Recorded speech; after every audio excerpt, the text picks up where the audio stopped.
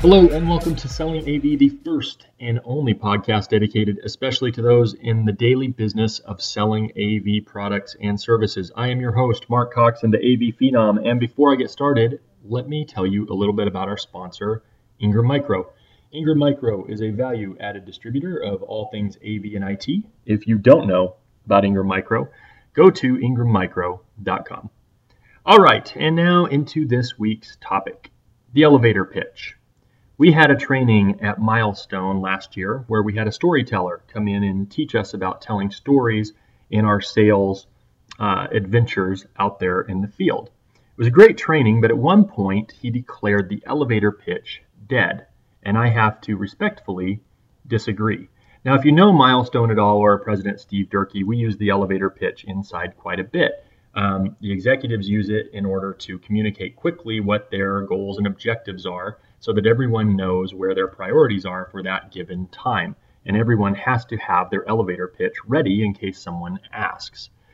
In the sense that an elevator pitch is a 30-second talk that I use as you and I ride from the 5th to 8th floor to sell you my product, so that I start when we get in and at the end you're handing me your wallet, then yes, the elevator pitch is completely dead. But the elevator pitch can still be used to start conversations, and it's extremely valuable when you are networking with people that you don't already know. As AV salespeople, we may go to construction networking events with general contractors, or to architect networking events like the IIDA or the AIA, or we may go to a building managers event like BOMA or like NAIOP. Anyways, if we go to these events, we are tempted right away when someone asks us what we do to just recite the title on our business card and give them our company name. I'm a regional sales manager for Daylight Screen Company.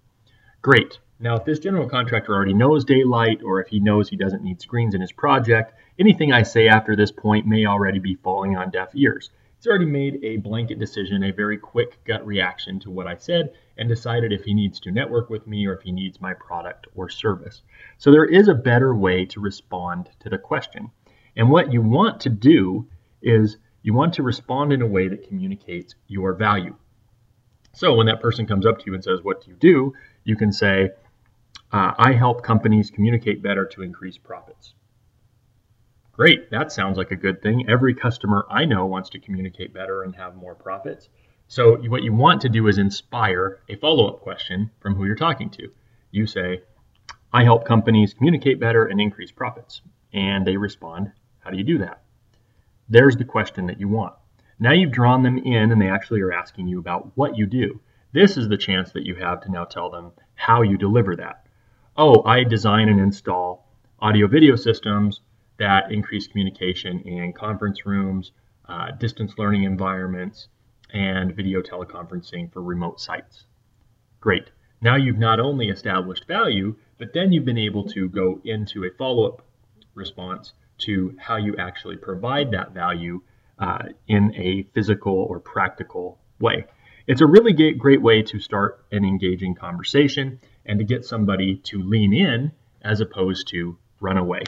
Always be closing is not something that we want to do. There's not a pitch at the end of every sentence. We always want to be communicating though, and we want to be communicating in a way that inspires interaction, ways that we listen to the customer, we ask questions that are relevant, listen to their responses, and also engage them in asking us questions so that we can communicate our value as well.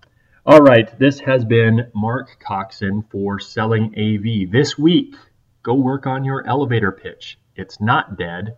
Think of this as your 5-minute sales manager, and good luck.